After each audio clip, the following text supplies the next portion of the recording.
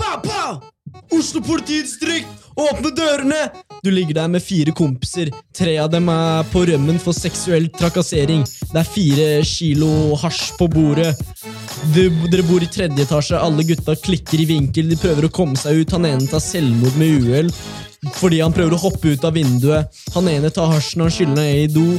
Og du blir genert. Du ligger der i sånn fosterstilling på sofaen og bare, hva faen skal jeg gjøre? Politiet kommer. De slår deg. Bam, bam, bam. Putter deg i håndjern. Alle gutta har vært på rømmen. Dere har gjort masse sjuke greier den helga der. Og nå er konsekvensene kommet. De åpner telefonen din uten at du har godkjent det med fingeravtrykket ditt. De ser gjennom alt. De finner bilder på alle tingene du er anklaget for. Og du er nå på avhør.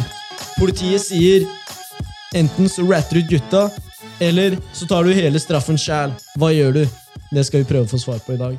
God dag, velkommen folkens. Mitt navn er Ari, jeg er her i dag med Nora. Husk å puste nå. Ro ned. Velkommen, mitt navn er Ari, jeg er her i dag med Nora, og i dag skal vi prate om noe kule greier. Ja, i dag skal vi prate om juss og litt om straffelov og hva man skal si og ikke si i et avhør, litt om seksuell trakassering. Vi skal innom ganske mye forskjellig egentlig, men før vi gjør det, Ari, så må vi takke vår stolte sponsor, Kavlefondet. Shout til Kavlefondet, vi er glad i dere. Fordi de gir alt overskuddet fra kavleprodukter til gode formål for barn og unge. Og det elsker vi, for vi er jo barn og unge. Vi er et godt formål. Det tar vi på oss. Riktig. Yes. Men vi skal jo ikke bare sitte her og bable om juss alene, Ari. Vi har jo med oss en gjest i dag. Vi har med oss Nils Gunnar Skretting, som er jurist, og du forsker også på domstolenes uavhengighet. Hva betyr egentlig det? Hva vi mener med at domstolene skal være uavhengige, det er rett og slett et veldig godt og egentlig veldig vanskelig og stort spørsmål. Vi har nok i hvert fall en forventning i samfunnet vårt om at de som dømmer, de skal, altså dommerne som sitter i domstolene våre, de skal dømme på grunnlag av de lovene og reglene som vi har vedtatt gjennom Stortinget blant annet, særlig Stortinget. Og hvis ikke dommerne er uavhengige, men hvis de kan påvirkes av alle mulige andre aktører, det være seg politiske aktører som statsmaktene, de øvrige statsmaktene våre, Stortinget og regjering, eller av pressen, eller av andre type eksterne aktører, hvis de kan øve press og innflytelse i den enkelte sak, så kan det jo være en fare for at vi ikke blir dømt på grunnlag av de lovene og reglene da, som vi har vedtatt og blitt enige om at skal gjelde for alle, og som skal gjelde likt, og som er blitt vedtatt på grunnlag av demokratiske prosesser. Det er jo med sånn maktfordelingsprinsipp og sånt, er det ikke? Jo, så det er nettopp der også denne sammenhengen da, mellom at domstolen skal være uavhengig, at vi ønsker å ivareta maktfordelingsprinsippet ligger da, at ikke de øvrige statsmaktene får særlig da instruere dommerne i den enkelte sak, men det er også ikke bare den åpenbare instruksjonen som er også et problem, men også fordekte trusler, altså gjør du ikke slik og slik i denne saken, ikke sant, så kan det få konsekvenser for deg i en annen sammenheng. Hvis dommerne lever under en sånn type situasjon, så kan jo det skape fare for at ikke det er de gjeldende rettsreglene da, som vi har i lovene våre som det blir dømt på grunnlag av, men på grunnlag av hva noen andre personer ser seg tjent med. Og da kan vi vanskelig si at vi lever i en rettsstat, hvis det er tilfellet. Så det er sånn kort sagt da, i hvert fall hva vi kan mene med at domstolene skal være uavhengige. Du har jo den der A$AP Rocky-hendelsen da, når Donald Trump spurte den svenske statsministeren om han kunne få gjort noe med å få ut A$AP Rocky da. Og det er sånn, jeg tror Sverige også har det maktfordelingsprinsippet da, og da svarte han, nei, det får jeg faen ikke gjort noe med. Jeg har ikke noe med det å gjøre, liksom.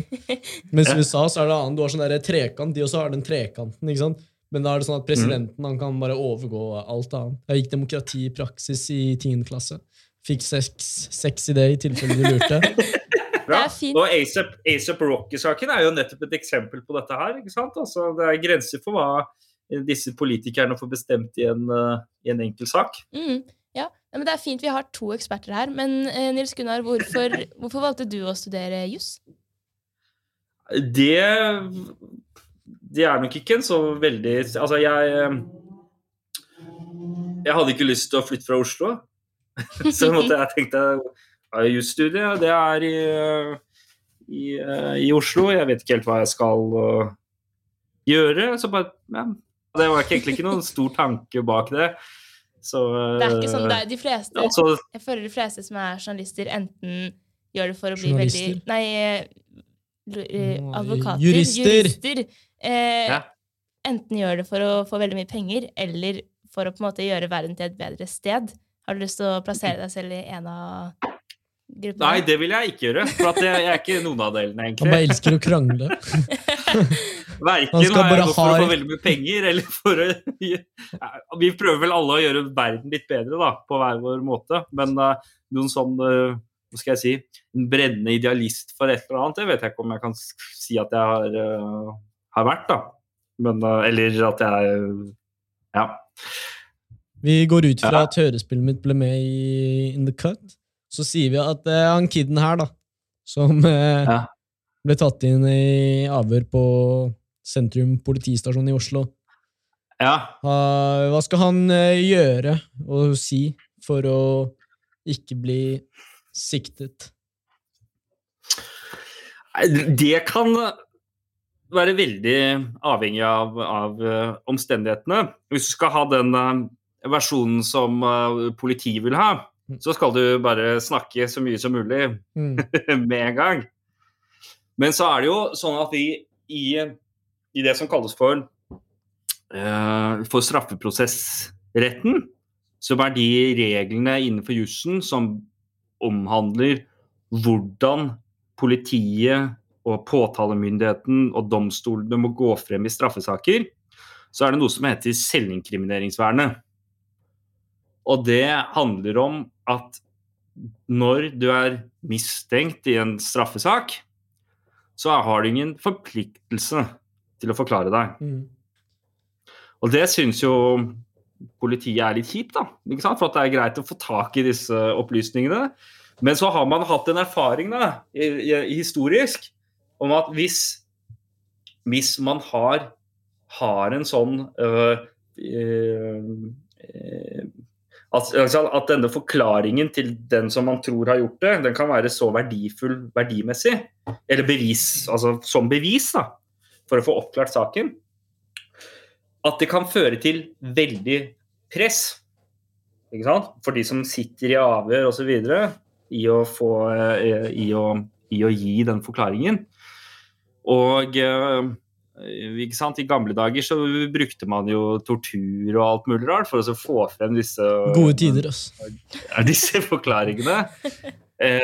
Og så ble man jo da ikke sant, etter hvert oppmerksom på de farene som knyttet seg ved det, og at hvis man også la veldig stort press på at folk, det veldig mange forskjellige grunner til at man nå har rett da, det det som dette selvinkrimineringsvernet, til ikke å forklare seg. Det dere sikkert kjent med, ikke sant? Særlig fra amerikanske filmer og så videre. You have the right to remain silent, bla bla bla, ikke sant? The Fourth Amendment, eller hva den heter da? The Fifth Amendment. The Fifth Amendment. The Fifth, ja. Taking the Fifth. Det det femte grunnlovstillegget i den amerikanske grunnloven. Det det som har blitt You have veldig... the right to remain silent. Everything you say can and will be used against you. You have In a the court right... of law. Ja. Men hvordan det med sånne statsadvokater? Det liksom... de helt for jævlig, eller det noen flinke der ute? De som regel veldig flinke, de altså. Og det som man alltid må huske på at de både uavhengige i behandlingen av den enkelte saken. De kan instrueres innenfor rammene av påtalemyndigheten, men de kan ikke påvirkes fra andre, og de skal være objektive.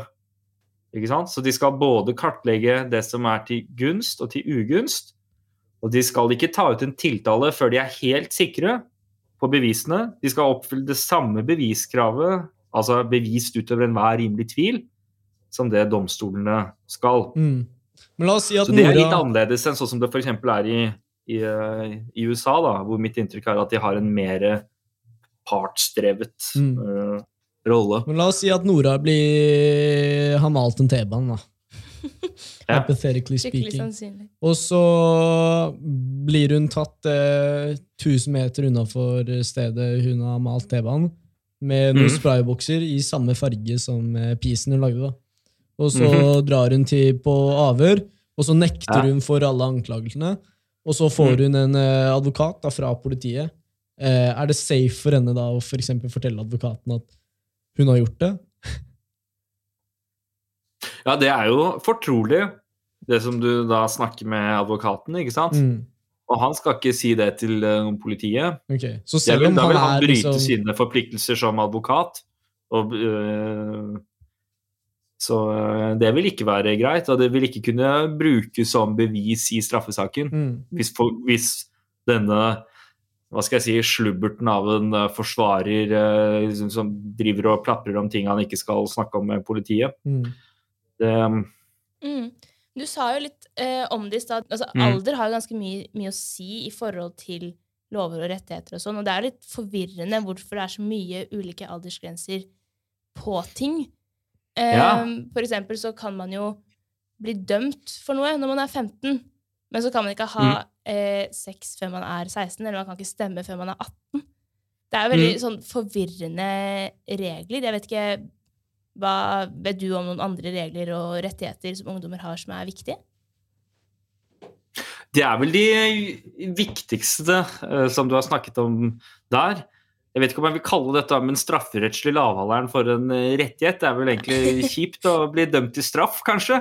Det er jo disse ulike aldersgrensene. De er jo satt ut fra noen tanker om hvor man er i modning og så videre. Man kan jo si at det er litt rart, for eksempel, ikke sant? At du får lov til å stemme når du er 18, men du får ikke lov til å drikke sprit. Eller du får ikke lov til å kjøpe sprit, ikke sant?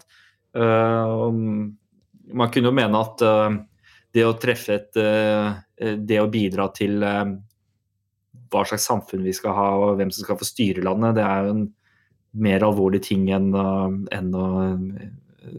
få, hva skal jeg si, drikke mer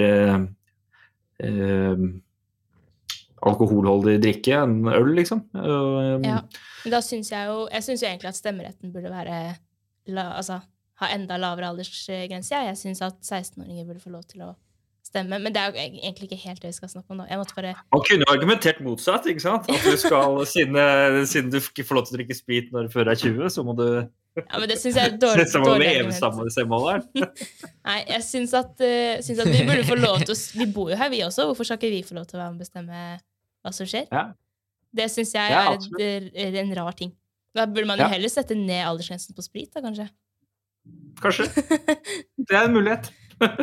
Ja, nei, hvis vi skal gå litt videre, så vet jeg at det er mange som lurer på det her med litt sånn, jeg vet ikke om jeg skal kalle det MeToo-ting, eller om det er litt teit, men si at man, jeg har en personlig anekdote her, hvis det er greit. Spør for en venn. Nei, jeg var ute og gikk forrige helg. Det var en fyr som kom gående mot meg, og så begynte han å skrå, liksom, vi gikk liksom parallelt på fortauet, så begynte han å skrå mot meg, og så gikk han liksom rett bak meg, og jeg regner med at det ikke var med et uheld, for det føltes sikkert som det var med et uheld, så tok han meg ordentlig på rumpa, i det han gikk forbi meg, midt på lyse dagen, på gata. Hva skal man gjøre da? Hvilke rettigheter har man i en sånn situasjon? Jeg visste ikke hvordan jeg skulle reagere. Jeg bare ropte litt etter han, men da løp han jo. Så hva gjør man? Men det er jo ingen enkel sak, eller å gi et liksom generelt gyldig svar på hvordan man bør håndtere en slik situasjon. Det tror jeg beror veldig på både hvem man er og hvordan man opplevde den situasjonen. Og så burde man kanskje også spørre seg... Når du sier hvem man er, hva vil det si? Ja?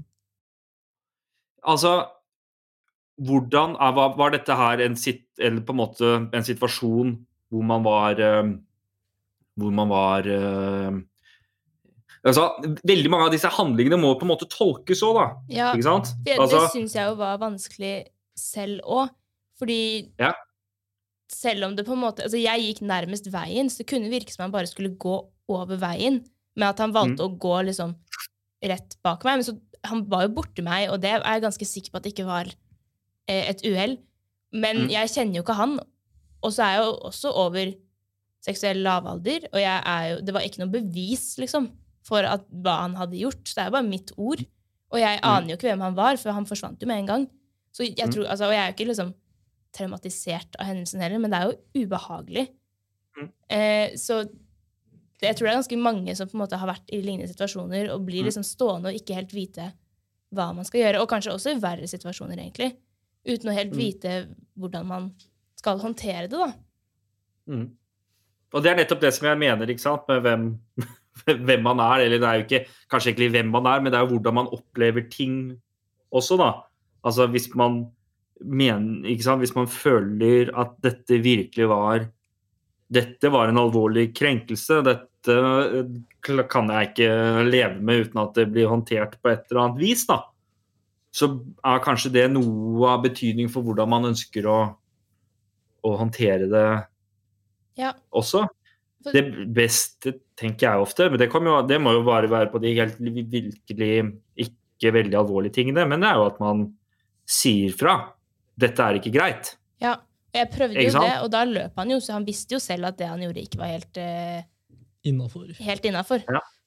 Men hvis du blir offer for andre alvorlige ting, da, si du er utsatt for vold eller ran eller overgrep, så tror jeg det er ganske mange som kvier seg for å på en måte anmelde, da, fordi man ikke helt vet hva som skjer. Hva er det som på en måte skjer liksom, når man anmelder en sak? Hvordan fungerer det? Nei, da kommer jo den saken inn til politiet, og så vurderer de her om det er grunn til å etterforske. Og ofte så kan jo tingene ligge slik an at det er jo da ofte saken vil bli henlagt, ikke sant? Altså hvis de ikke har ser noe utsikt til at de klarer å oppklare dette her, ikke sant? Hvis du for eksempel hvis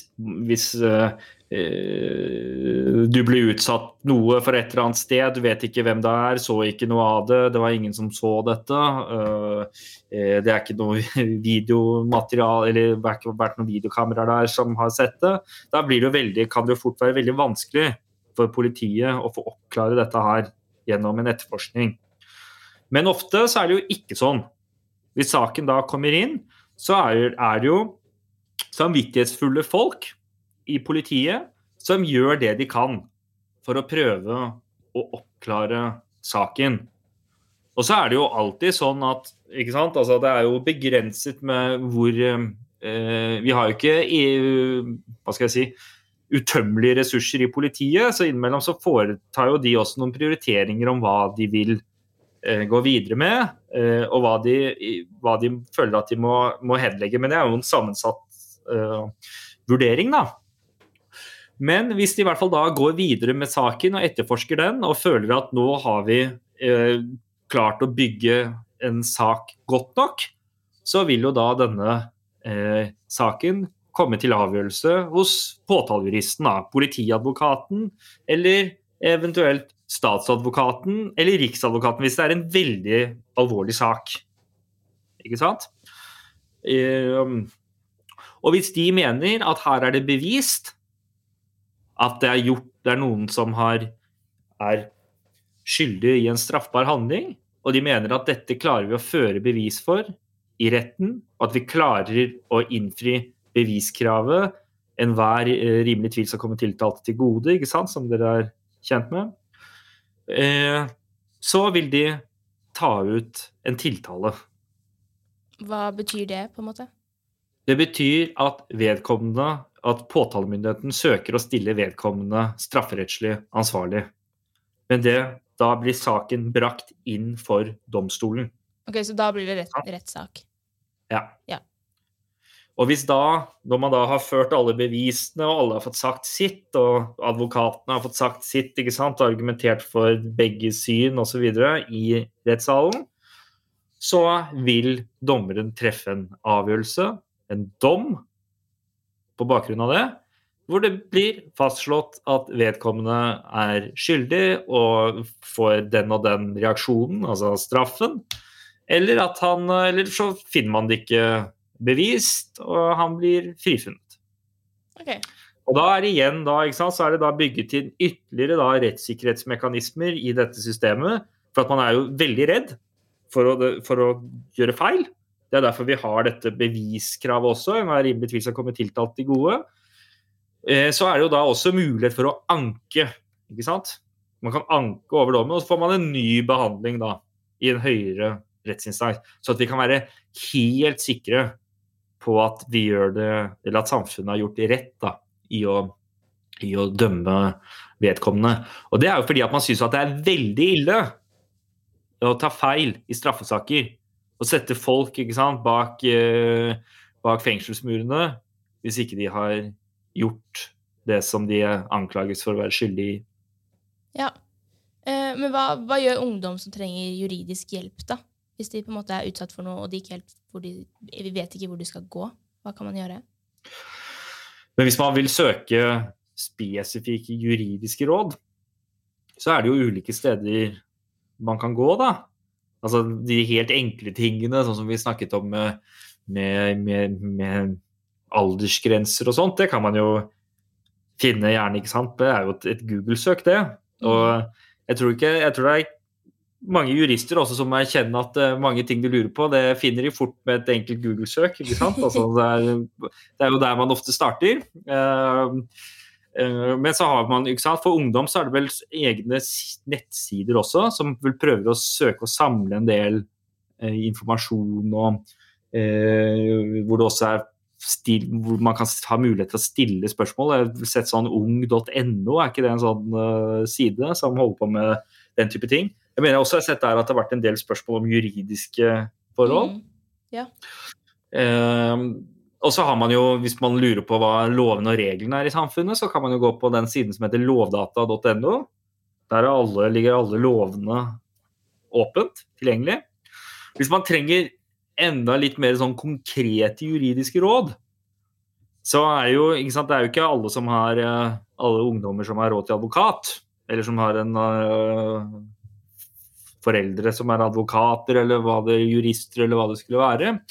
Men det jo også mer sånne frivillige tilbud som også finnes, sånn som for eksempel Jussbuss, som drives av jusstudenter i Oslo. Jeg har lignende tilbud i Bergen og Tromsø også, vet jeg, hvor det da jusstudenter som på frivillig basis da, jobber med å gi råd, ikke bare til ungdom, men til alle mulige som trenger det, og som ikke har evne til å få det på annet vis da.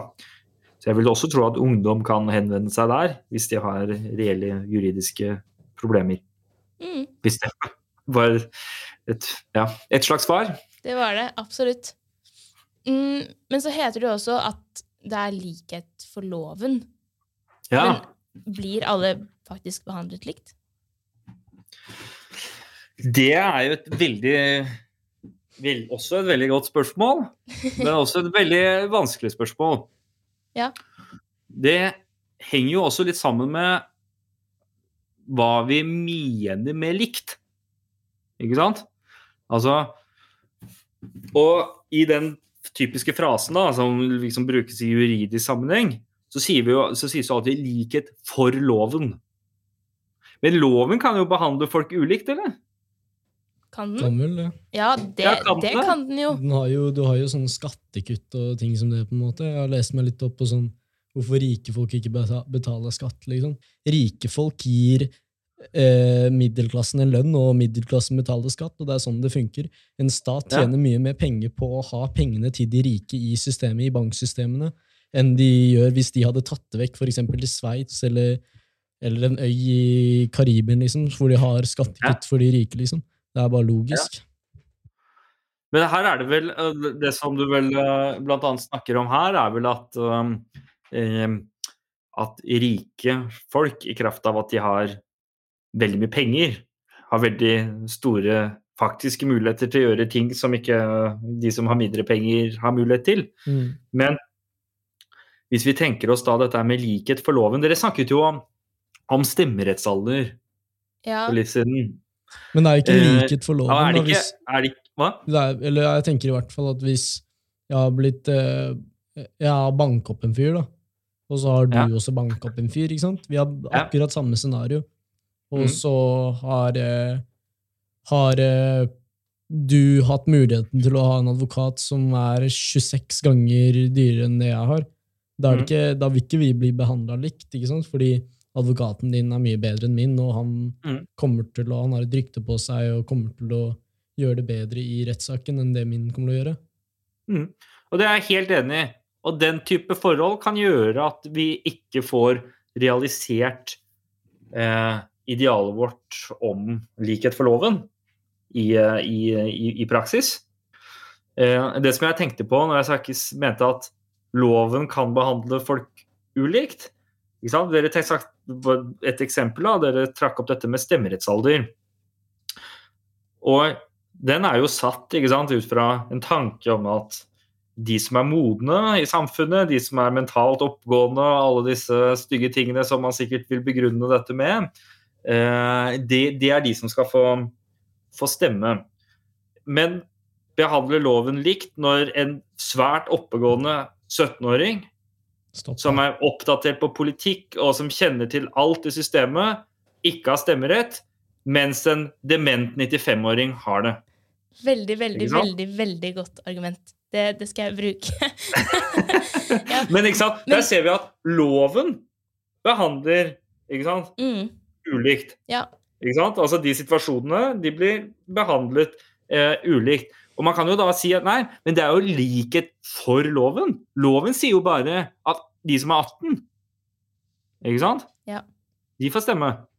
Så det som jeg mener, det bare at vi må kanskje skille mellom det at loven i seg selv diskriminerer, eller hva vi vil kalle det, eller behandler de som har vedtatt det, vil jo alltid da si at nei, dette her ulike tilfeller, og ulike tilfeller må behandles ulikt. Men veldig mange av våre rettferdighetsforestillinger knytter seg til det at like tilfeller skal behandles likt, men vi jo ikke nødvendigvis alltid enige om hva som likt. Ikke sant? Ja. Og det litt viktig også å ha med seg når vi snakker om dette med likhet for loven, da. At loven selv kan på en måte være urettferdig eller drive med det som vi vil mene usaklig forskjellsbehandling, da. Man har jo eksempler på lover som også har vært har vært diskriminerende, da, i stedet for at det på en måte blir behandlet ulikt, så har man jo også liksom, at kvinner ikke fikk lov til å stemme, for eksempel, jo en diskriminerende lov i seg selv. Så det jo litt det du sier, at man på en måte må skille mellom de diskriminerende lovene og hvordan man på en måte behandler lovene likt, da. Hvis det var sånn jeg forstod. Ja. Ikke sant? Og det jo sånn, altså selv om det var veldig ille, ikke sant? At kvinner ikke fikk stemme, så ble jo alle behandlet likt for den loven, ikke sant? Altså det var en urettferdig lov. Ja. Når vi da snakker om at det ikke likhet for loven, så det vel da at folk blir behandlet ulikt ut fra kriterier som ikke av interesse for loven. Altså at det på grunn av forhold som ikke skal telle, da. Ikke sant? At, og det kan skyldes mange ulike ting. Det kan skyldes, som Ari nevnte, ikke sant? At du har ulik ressurstilgang, som gjør at folk har ulike muligheter til å påberope seg rettighetene sine. Altså, de har formelt de samme rettighetene, men de klarer ikke også å gjøre bruk av dem. For noen rike, og noen fattige. Det kan knytte seg til hvordan myndighetene handler. Ikke sant? Det har jo vært diskusjoner, for eksempel i forbindelse med denne rusreformen, som dere har sikkert fått med dere, ikke sant? Som har vært diskutert mye det siste, knyttet til politiets håndhevelse av narkotikalovgivning, særlig i Oslo, ikke sant? Hvor man mener at, eller det i hvert fall de som mener at politiet har en veldig mye mer aggressiv håndhevelse av disse reglene på østkanten enn det de har på vestkanten. Ikke sant? Men dette her jeg skal ikke gå inn i den diskusjonen da, men det er ulike ting da, som kan medføre at loven ikke får ulike virkninger eller virker diskriminerende, selv om den gir liksom på svart-hvitt på papiret skal gjelde likt da, og få de samme virkningene mellom disse ulike personene eller persongruppene, eller hva det vi snakker om. Men hvordan kan man hindre at folk måtte bli behandlet ulikt, da, selv om loven på papiret, altså som du sier, behandler likt, og så skjer det jo ikke alltid i virkeligheten. Hvordan kan man passe på at alle faktisk blir behandlet likt, da?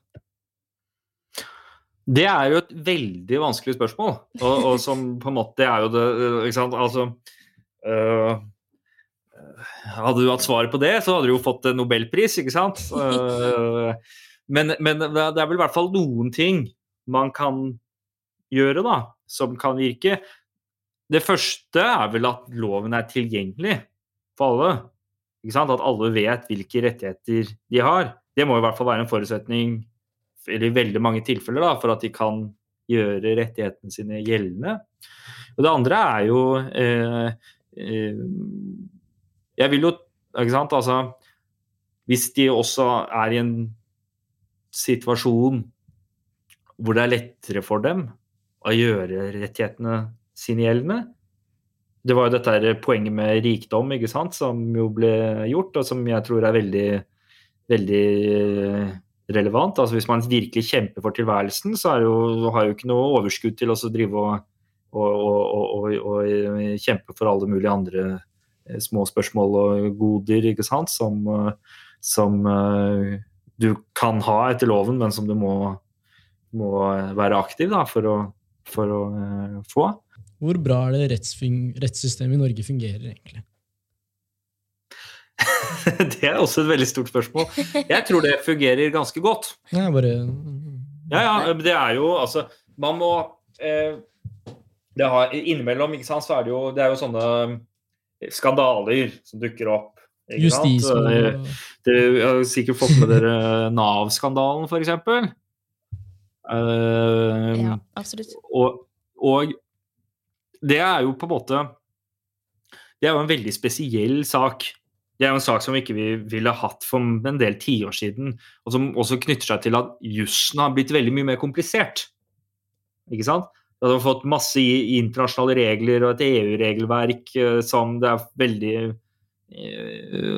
Dette knytter seg igjen til det vi snakket om med tilgjengelighet, ikke sant? Altså til for jurister. For veldig mange jurister har dette blitt veldig vanskelig å håndtere. Og det jo noe av bakgrunnen for at denne her type store saker oppstår. Men visse sånne skandaler, altså sånn som man snakker om som justismord og så videre, og som dere kanskje nå har liksom fått med dere at det en diskusjon i denne Baneheia-saken som jo ligger mange år tilbake, med Viggo Kristiansen og alt dette med gjenopptakelseskommisjonen og som nå ligger til behandling. Det jo, altså det vanskelig også å si, ok, vi har denne type saker. Det oppstår også i det norske rettssystemet. Men det vanskelig å unngå det helt. Og det knytter seg jo også til at mennesker feilbarlige, og at det mennesker som jobber i disse systemene. Som jeg sa i sted, ikke sant? Disse dommerne, de ikke noen supermennesker. De som oss, ikke sant? Altså de kan ta feil, og de vil ta feil. Og det som vi... Vet du hva jeg tenkte på, eller? Ja? Jeg kom på en ting man kan gjøre, ikke sant? Ja. For hvis man liksom hadde bare gitt dommerne en ny personlighet, ikke sant? Du hadde gitt dem et nytt navn, og en sånn park de hadde trengt å gå med, så at du bare hadde tatt vekk liksom fortiden deres, da. Så når de på jobb, så din egen person, din egen personlighet. som de må liksom følge, og så har de sånne ting de liker og ikke liker, sånn at de skal være minst mulig seg selv, sånn at de skal være mest mulig avhengig fra liksom personlige tanker og ting som det. Tror du det kunne funke? Tenker du at det er det ikke også visse fordeler med det er sikkert ikke løsningen, men litt også, ikke sant? Som oss, altså de kan sette det er kanskje noe som gjør at de skjønner situasjonen og skjønner livssituasjonen til de personene som de dømmer, ikke sant? Altså at de har det hadde vært noe annet hvis det hadde vært roboter, liksom. Jeg tenkte bare sånn at du på en måte ikke tillater på en måte at deres egne liksom, interesser skal havne i rettssystemet.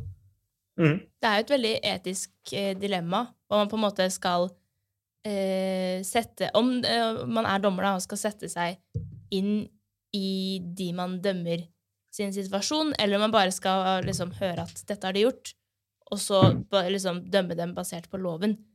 Det har jo også litt med liksom det likhet for loven-prinsippet å gjøre, fordi skal man da bare drite i den tiltaltes bakgrunn da, og så bare dømme etter loven. Det er jo det som på en måte på papiret høres mest rettferdig ut. Men det er jo ikke sikkert det er sånn i virkeligheten. Nei, ikke sant? Altså, det kan jo være alle mulige grunner som folk har til at de havner i den situasjonen som de gjør. Og loven åpner jo også for å ta hensyn til det. Så når vi også da snakker om likhet for loven, så må vi, ok, men hva er det loven tilsier da? Og innenfor vårt rettssystem så har det vært lang tradisjon for at man vektlegger individuelle forhold, ikke sant?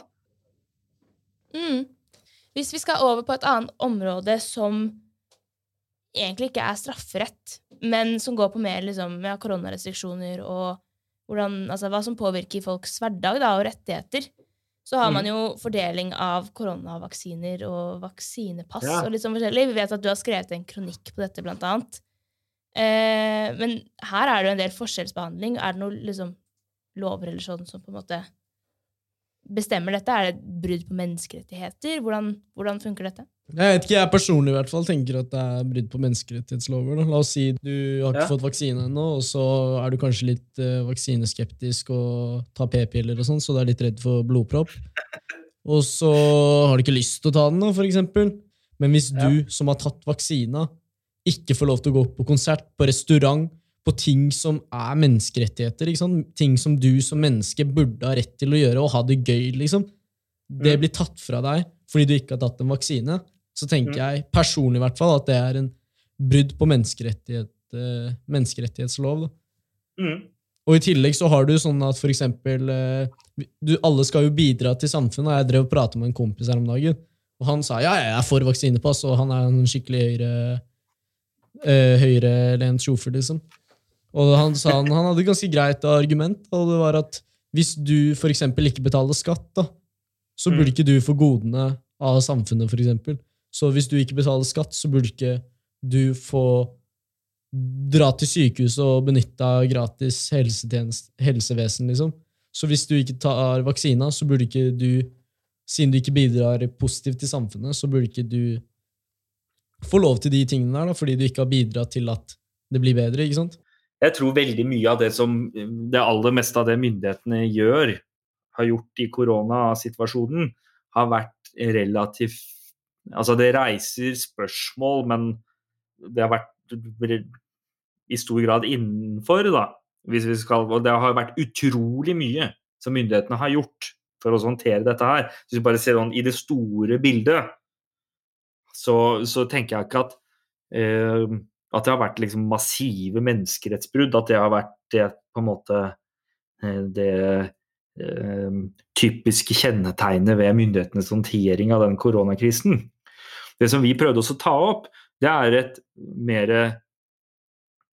et argument som vi synes har vært litt fraværende i den politiske debatten om disse koronatiltakene.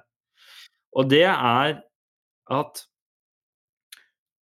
grunnleggende sett så sies det hele tiden at vi skal passe på barn og unge. Men slik det fremstår for oss, så er det bare prat. Altså det er ikke det som gjøres når det kommer til stykket. Og det var det som vi prøvde å ta opp i den kronikken. For vi merket oss at det har vært sagt, ikke sant, at nå må vi få disse vaksinene, og denne vaksinekøen da, hvem som får vaksine først, det på en måte, det ble bare veldig tidlig hogget i stein. Der skal vi ta de eldste først, og så skal vi gå nedover, og så skal vi ta litt grann høyde for de som har spesielle sykdommer som gjør at de er særlig utsatt, og de som jobber i helsevesenet. Greit nok, det høres veldig fornuftig ut. Og det tror jeg alle var med på i begynnelsen av den pandemien. For det er rasjonelt og fornuftig for å begrense hvordan korona rammer, at det fører til lite dødsfall og så videre, for unge er mindre utsatt når de får korona. Men så skjer det da plutselig en vending da, i denne diskusjonen. For da begynner man jo å bli oppmerksom på at de som har fått vaksine, de må jo få tilbake alle mulige rettigheter. Ikke sant?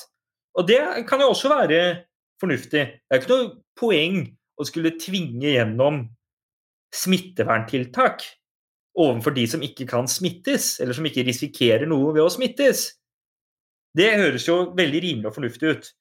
Men det kan jo være at når det faktisk er situasjonen, at det bør påvirke litt grann også hvordan vi fordeler disse vaksinene. At ikke det bare fordeles ut fra hvor gammel man er. Og det er ikke sikkert at forskjellen i risiko ved koronasmitte er såpass stor mellom en 40-åring og en 20-åring, eller en 19-åring, eller hva det skulle være. At vi har lyst til å si bare at nei, han skal bare få det bare for at han er 40 år. Ikke sant? Og så skal han gå på restaurant og gå på pub og reise til utlandet, mens han 19-åringen skal sitte og ikke kunne gjøre det, bare for at han er 19 da. Ja, hvis du tenker på det, så gir det jo nesten da mer mening å vaksinere 19-åringen først, for hvis du tenker på det som en brøk da, så er jo dette koronaåret, har jo da liksom 19-åringen har mistet en 19-del av livet sitt, som er ganske mye mer enn 40-åringen som har mistet en 40-del av sitt liv. Så jeg synes nesten man da skal snu på køen og på en måte vaksinere ungdommene først da, tenker jeg. Ja.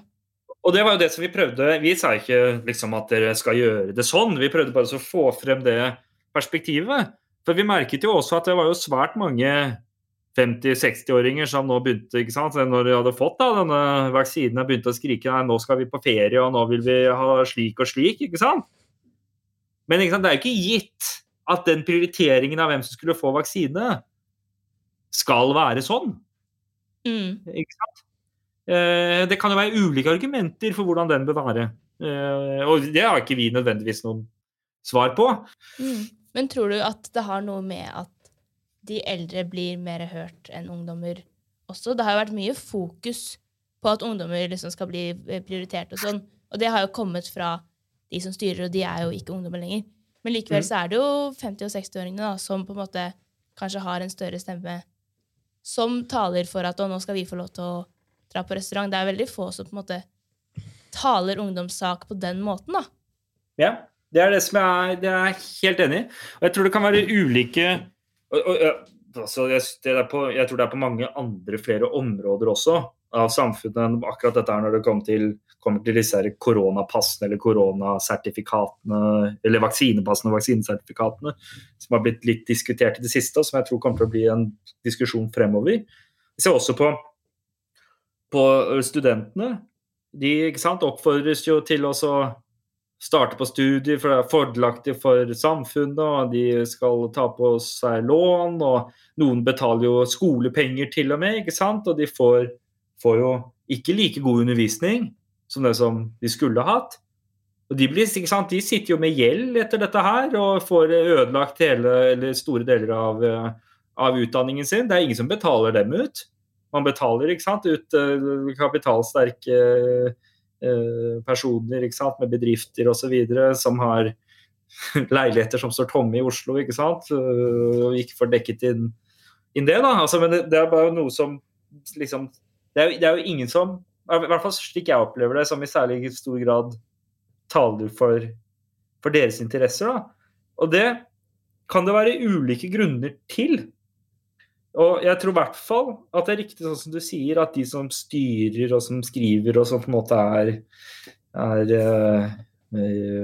de som dominerer i offentligheten da, nettopp folk som eldre, og som har andre interesser enn de som unge.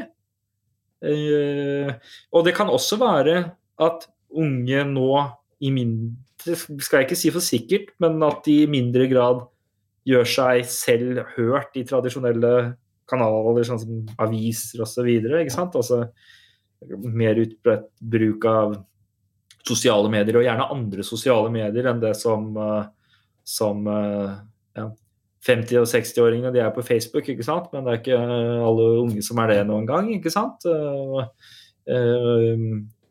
Så det ikke sikkert at man på en måte en gang snakker til hverandre, og at unge i stor nok grad gjør seg selv hørt da, og gir uttrykk for hva som interessene sine. Ja. Men det som jeg tror veldig viktig, det også å være klar på at den veldig mange, og de aller fleste av de spørsmålene som av interesse for unge og barn og unge og yngre voksne da, i koronatiden, de av politisk karakter. Altså det ikke noe sånn at jeg kan, dette menneskerettighetene mine, liksom, gi meg det. Her får dere ikke lov til, ikke sant? Altså det aller meste snakk om politiske prioriteringer og avveininger og ting som gjøres da. Og skal man få gjennomslag der, så må man gjøre seg selv hørt. Ja. Så ja, det var mye forskjellig. Ja. Men det kan vi jo oppfordre lytterne våre til når vi først i gang, å gjøre seg selv hørt. For jeg vet det mange som sitter inne med mange kule meninger. Så jeg tror når vi først snakker om det, at vi skal oppfordre til det. Jeg vil i hvert fall gjøre det. Og så, vi har et ganske klassisk dilemma til deg i dag. Okay. Du og vennene dine blir tatt, eller altså, de mistenkt for å ha tagget eller malt et tog. Hva lønner seg å ikke si noen ting i avhør, eller å tilstå i bytte mot lavere straff? Og da også inkriminalisere vennene sine, da, sånn at de på en måte, de får jo straff, men du får mindre straff. Hvis jeg skal si det som politiet vil at jeg skal si, men ikke gjør det. Så det bare å legge alle kortene på bord og klappe på alle. Men det kan jo, hva skal jeg si, det jo kanskje større verdier på spill enn det. Man har jo ikke nødvendigvis lyst til å være en tyster, ikke sant? Det et ord som man... Helt forbannet riktig. Hva sa du? Helt forbannet riktig. Ja, ikke sant? Og man jo ikke forpliktet til å forklare seg. Man kan gjøre det. Man skal få beskjed om at man ikke forpliktet til det. Men det jo en vurdering som man selv må ta. Det nok ikke noe sånn generelt svar på det. Personlig så vil jeg ha veldig vondt for å angi mine venner. Ikke sant? Det jo... Det synes jeg ikke man skal ta lett på. Det jo... Jeg skal ikke si det på en annen måte, at det jo en ganske upopulær oppfatning å snakke om det på den måten i visse kretser, sånn som politiet vil ikke like det da, ikke sant? De vil at dere skal snakke med dem. Ja. Men dere må jo være oppmerksom på de rettighetene dere faktisk har. Skal jeg gi folk litt tips, eller? Hva sa du? Skal jeg gi folk litt tips, eller? Ja. Tips om? Ja, akkurat det her da. Sånn, det ikke din, hvis du mistenkt for noe, da, så det ikke din jobb å gjøre jobben til politiet enklere, ikke sant? Hvis de skal finne ut av noe, så kan de finne ut av det selv. Du skal ikke hjelpe dem med noe som helst. Og derfor sier du bare, jeg velger å svare ingen kommentar, helt til eventuelle bevis fremstilt i en eventuell rettssak, hvor jeg har min eventuelle advokat, som jeg har valgt selv, til stede. Og så sier du ingenting. Hvis de skal finne ut av noe, så finner du ut av det selv. Hvis du ikke sier noe som helst. Det som jo bra at det har dere rett til, og det som kan være veldig lurt da, hvis man mot formodning skulle havne i en alvorlig sak, det at man har rett på en forsvarer. Og da kan du si, nei, jeg vil ikke uttale meg i avhør før jeg har fått samtale med en advokat eller en forsvarer. Ja. Og så vil jeg bare slenge på at det kan jo lønne seg å samarbeide litt innimellom også, da. Egentlig. Det kan det. Det kan også gjøre det, men det kan også være lurt å få det avklart etter at man har snakket med en som kan i større grad overskue konsekvensene av det, ikke sant? Ja. Og du har en rett til ikke å snakke. Og det er noe som på en måte underdrives egentlig litt grann i vårt samfunn. For alle vil så gjerne, nei, det er ikke sant, prate da, det var ikke meg, det var ikke sant, og så har du det gående da. Men du har rett til å forholde deg taus. Ja. Og en sånn mange forsvareres tips vil nok være det, at det ofte kan være veldig lurt. Særlig, ikke sant, hvis det er noe tvil forbundet med saken. Og det kan jo, ikke sant, altså, det er jo en rettighet både for den skyldige og den uskyldige, det, å forholde seg taus. Ja, hvis vi da skal oppsummere litt, så er jo dette en ganske god inngang til oppsummeringen, for jeg vil tenke at noe av det viktigste vi har snakket om i dag er de rettighetene man har, og nettopp det at man har rett til å være stille, man har rett til en forsvarer, trenger man juridisk hjelp, så kan man snakke med disse jusbuss-folka. Var det det het? Ja, de kan man blant annet prate om. Hvis man kommer i en alvorlig straffesak, så får man jo en forsvarer som er profesjonell, uavhengig av det rettshjelpstilbudet som studentene driver. Så, Jeg bare tenkte hvis det er mindre juridiske saker, altså, trenger man hjelp da, så kan man finne det i sånne frivillige organisasjoner. Ja. Og så har vi jo også vært innom ganske mye annet, blant annet vaksinekøen. Det synes jeg var litt interessant. På hvordan det burde fungere. Jeg er helt enig med deg at det er ikke 50-60-åringene som skal prioriteres først. Det er i hvert fall en diskusjon. Altså, men ikke sant? Det har jo vært litt sånn inntrykk av at nei, sånn bare må det være. Ikke sant? Men det er et politisk valg. Det var det som på en måte er poenget da. Ja. Og så får vi diskutere det. Ja. Og så får de unge særlig være oppmerksom på det. Ja. Ikke sant? Og det tok oss jo over i at vi unge må være flinke til å bruke stemmen vår, og ikke være redde for å ta opp det som er viktig for oss, også i diverse medier og i samfunnet generelt, eller hva er det? Ja. Hva tenker du er det viktigste vi har pratet om, Nils? Ja, vi har pratet om så mye da. Det har jo vært veldig hyggelig. Jeg har jo bare sittet og plapret i vei. Men jeg tror at det viktigste, det er nok at ungdom, barn, unge voksne er aktive samfunnsborgere og gjør meningen sin hørt. For de har ofte også perspektiver som glemmes i den større diskusjonen, ikke sant? Altså, det er, og jeg synes det særlig er tydelig i koronasituasjonen. Det er ganske forskjell på å være en ung student, akkurat flyttet til, altså for dette her, jeg bare tar opp det som et eksempel, for det ser jeg når jeg jobber på universitetet selv, ikke sant? Det er ganske forskjell på å være en ung student som flytter til en ny by, og som bor på en liten hybel, 19 år gammel, ikke sant? Det er ganske forskjell på å sitte i korona i den situasjonen, og på å være 50 år og sitte med en enebolig, ikke sant? Og, det er kjipt det også, på en måte, men ikke sant? Det er kanskje noen som rammes litt hardere av dette her, da. Og også, ikke sant, altså med stengning av skoler og alt dette med barn, og med stengning av idretten og alt sammen. Og når de gruppene rammes hardere, så tenker jeg altså at det er jo veldig viktig at de gjør sine synspunkter hørt for samfunnet og for offentligheten, og for politikerne som skal ta beslutningene til slutt. Men hvis vi skal gjøre det her litt mer personlig, Nils, hvis du hadde fått en tidsmaskin og kunne sendt deg selv tilbake, nå vet ikke jeg hvor gammel du er, la oss si vi kunne sendt deg til 60-tallet da, når du var 16-17 år.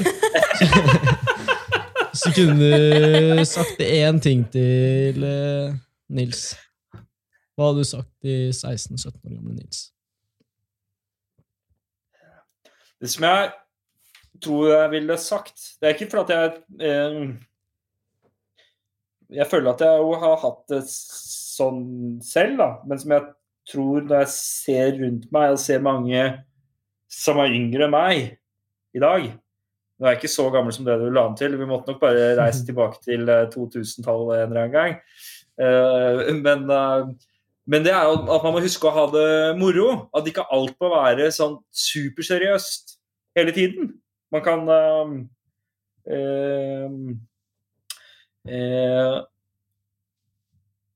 jeg får veldig inntrykk på mange unge at alt veldig alvorlig, at man skal få til ting, og at det forpliktelser og ansvar og så videre. Men man må ha det moro med det man gjør også. Enten det skole eller idrett eller hva enn det ikke sant? Og så tror jeg også at man må huske på, og særlig også, tenker jeg når man skal velge studier, for jeg tenkte jo personlig gjennom hele videregående at just det noe kjipe greier, altså. Det lover og regler og tykke bøker og lite kreativt. Men sånn det ikke nødvendigvis. Og det kan være sånn at det som i utgangspunktet kan virke tørt, kjedelig, det kan være ganske mye mer morsomt enn det i utgangspunktet virker sånn, da. Det synes jeg var et supert råd, og en veldig god måte å avslutte podcasten på. For nå kan vi egentlig si tusen takk til deg, Nils. Bare hyggelig. Tusen takk for at du tok deg tid til å komme. Tusen takk til alle dere som har hørt gjennom og kommet til nå. Vi glad i dere. Og så tusen takk til deg som har sendt DM og foreslått denne episoden. Vi setter veldig stor pris på at dere har kommet med tips og ting som dere kine på at vi skal prate om, og som dere kan høre på. Og hvis du har noe du vil si til oss, eller fortelle oss hvor dårlig vi eller noe lignende, eller gi oss litt ros eller noe, bare send oss en DM. Vi elsker kritikk, og vi elsker ros. Og ja, vi svarer veldig kjapt. Ja, og dere kan jo gjerne også sende oss melding og fortelle hva dere tenker om det vi har snakket om i dag, og hva dere i det hele tatt tenker om juss og koronarekkefølgen, vaksinerekkefølgen og så videre. Så må vi jo også takke Kavli-fondet, selvfølgelig. Dun, dun, dun. Tusen takk for at dere har sponset denne episoden, og tusen takk til dere som har hørt på. Ha det bra!